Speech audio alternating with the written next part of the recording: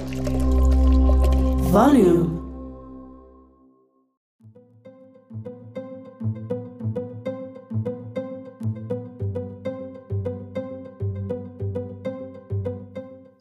Hello there, and welcome to Waterless. This is Winston Marlin. Waterless is the podcast of the Center for Collaborative Investigative Journalism, CCIJ, an organization that contributes to the global water conservation by giving voice to and advocating for everyone across the world who is water disadvantaged. Our guest today is Jennifer Changwanda, a Malawian journalist with 7 years' experience in multimedia production. Jennifer currently works as a journalist and producer with Radio Maria in Malawi. Welcome to Waterless Podcast, Jenny. How are you doing today? I'm fine, Winnie. How are you? I'm fine.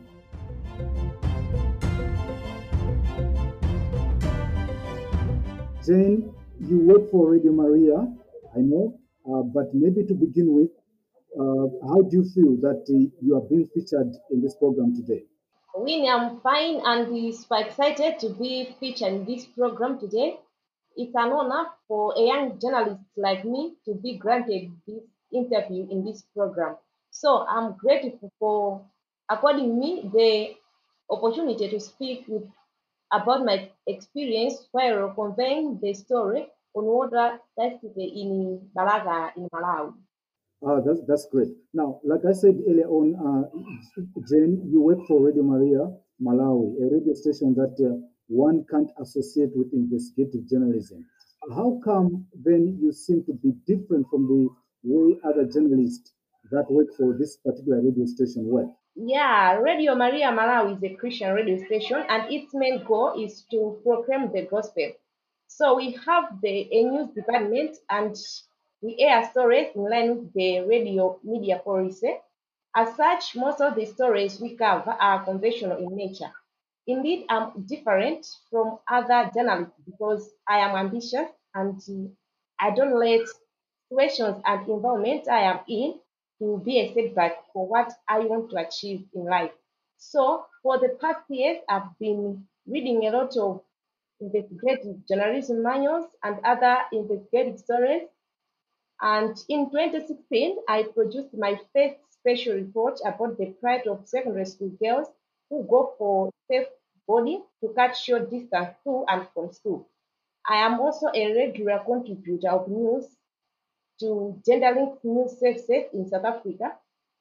I am one of the journalists and activists who are spearheading the SADC protocol on gender and development, a sub-regional legal instrument that brings together regional and global goals on gender equality. But then, what do other journalists at Radio Maria Malawi say about your uniqueness in terms of covering investigative stories? I am like a role model to them. When I cover an investigative story, they come and they get inspired. They also told me to teach them.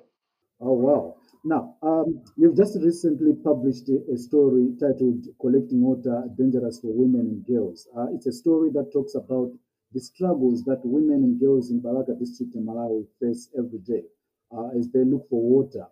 Please tell us a bit about the story. All right, this story brings to light challenges that women and girls are facing to access potable water in Balaga. You know, Balaga is one of the districts which depend on Impira Dam in Shew district under the Impira Balaga Water Rural Project. As you may be aware that the dam dried up in 2018, and we heard through the media that all problems pertaining to the water crisis has been rectified.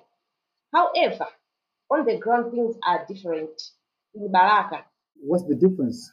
Okay, things are different on the ground because most of the villages in the Baraka don't have communal taps. They have been vandalized and damaged. Some water flow only at night. And the people in Baraka, especially at TS Awali, they have a different case because they have been struggling for water for 22 years. The water from the dam was stopped flowing in most of the communal taps in the area. As such, women and girls are bearing the brunt of water scarcity because of family obligation that mandate them to do household chores. What really motivated you to do this story? I mean, it's something that was happening. What drove you to do this particular story? Okay. In the past years, I was producing a radio program called Zilibad Zampamvugwand. In English, you can say, what are we in decentralization? So when I go to these communities to do that program, I saw women carrying pails of water, going here and there. I saw queues of women waiting for their change. So I said, wow, how come yet the government said they have rectified the problem of Mpira Dam? So I started digging deeper to find out what is what is the problem. Now, when I was going through your story, which essentially talks about the struggles that these women and girls face, one of your sources, Enifa Mbalu of Balusi village, says married women also face gender-based violence as a direct result of water shortages. How serious is this problem, and how is it tied up to the water challenges? Okay, because of water scarcity, women there they are subjected to emotional and physical gender-based violence because the problem is very serious and is worsening each and every year.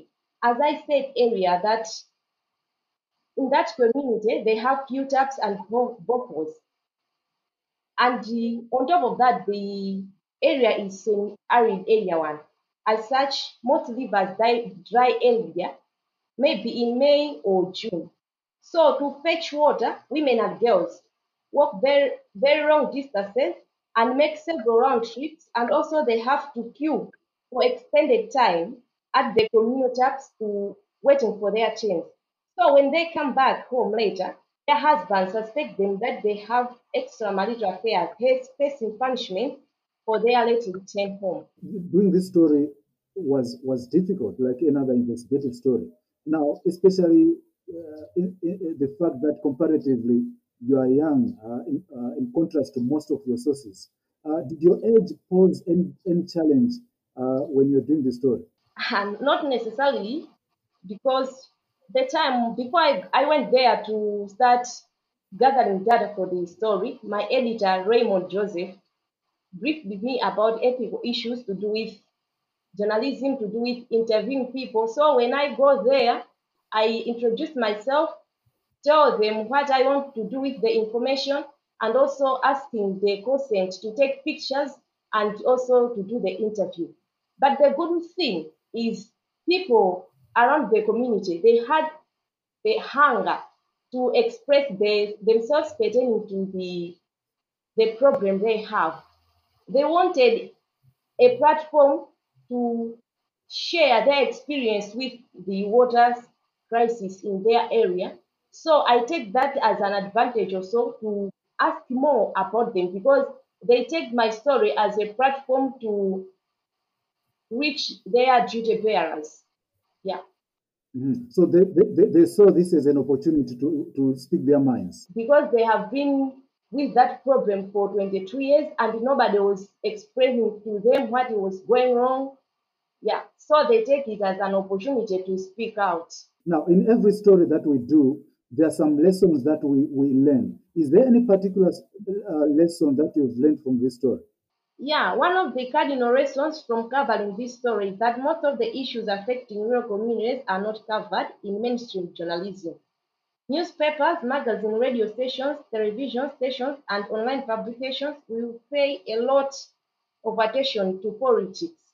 Secondly, I feel that ward councillors, members of parliament, civil society, and government officials seem to be sleeping on their jobs. Imagine that for over 22 years, no one seemed to care about the plight of people from the area we covered.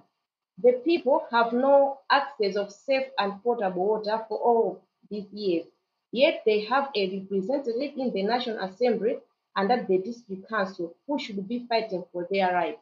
Most of the times, the people that we speak to, like for example, in the story that you are just telling us today, are vulnerable to a number of things. So I was wondering whether you could share with us how you ensured that these people are not vulnerable. You report responsibly despite the fact that they have problems? First of all, I adhere to the ethical issues because before I interview them, I grant a consent from them and also grant a consent to take pictures.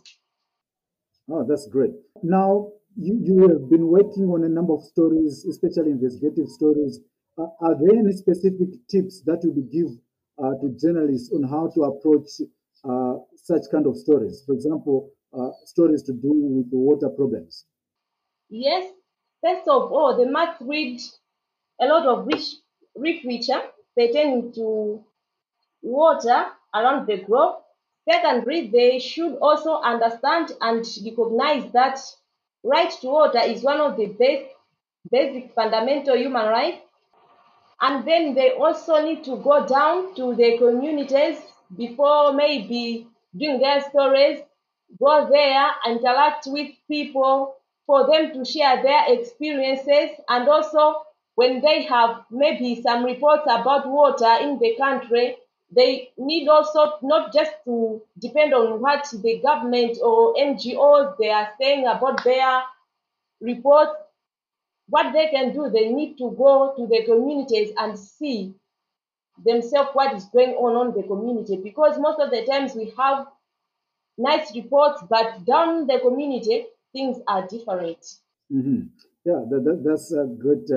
Those are great tips indeed. Now, Jennifer, I know that people after listening to your story, they would want to get in touch with you. How can they find you?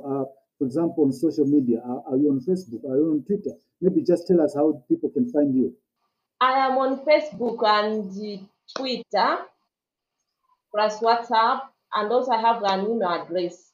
The email address is changwandaj@yahoo.com. Twitter is at jchangwanda. Thanks so much, Jen, for being there. Thank you, Win. Have a lovely evening. We can say evening, yeah. Have a lovely evening. Oh, wonderful.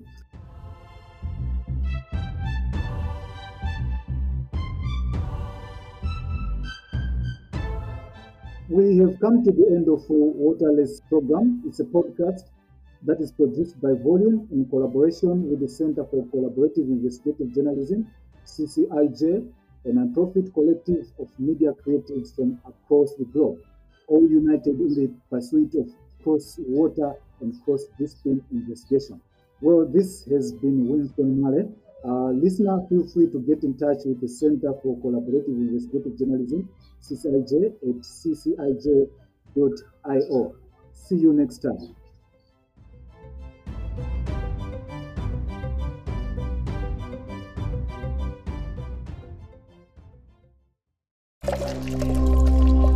Volume.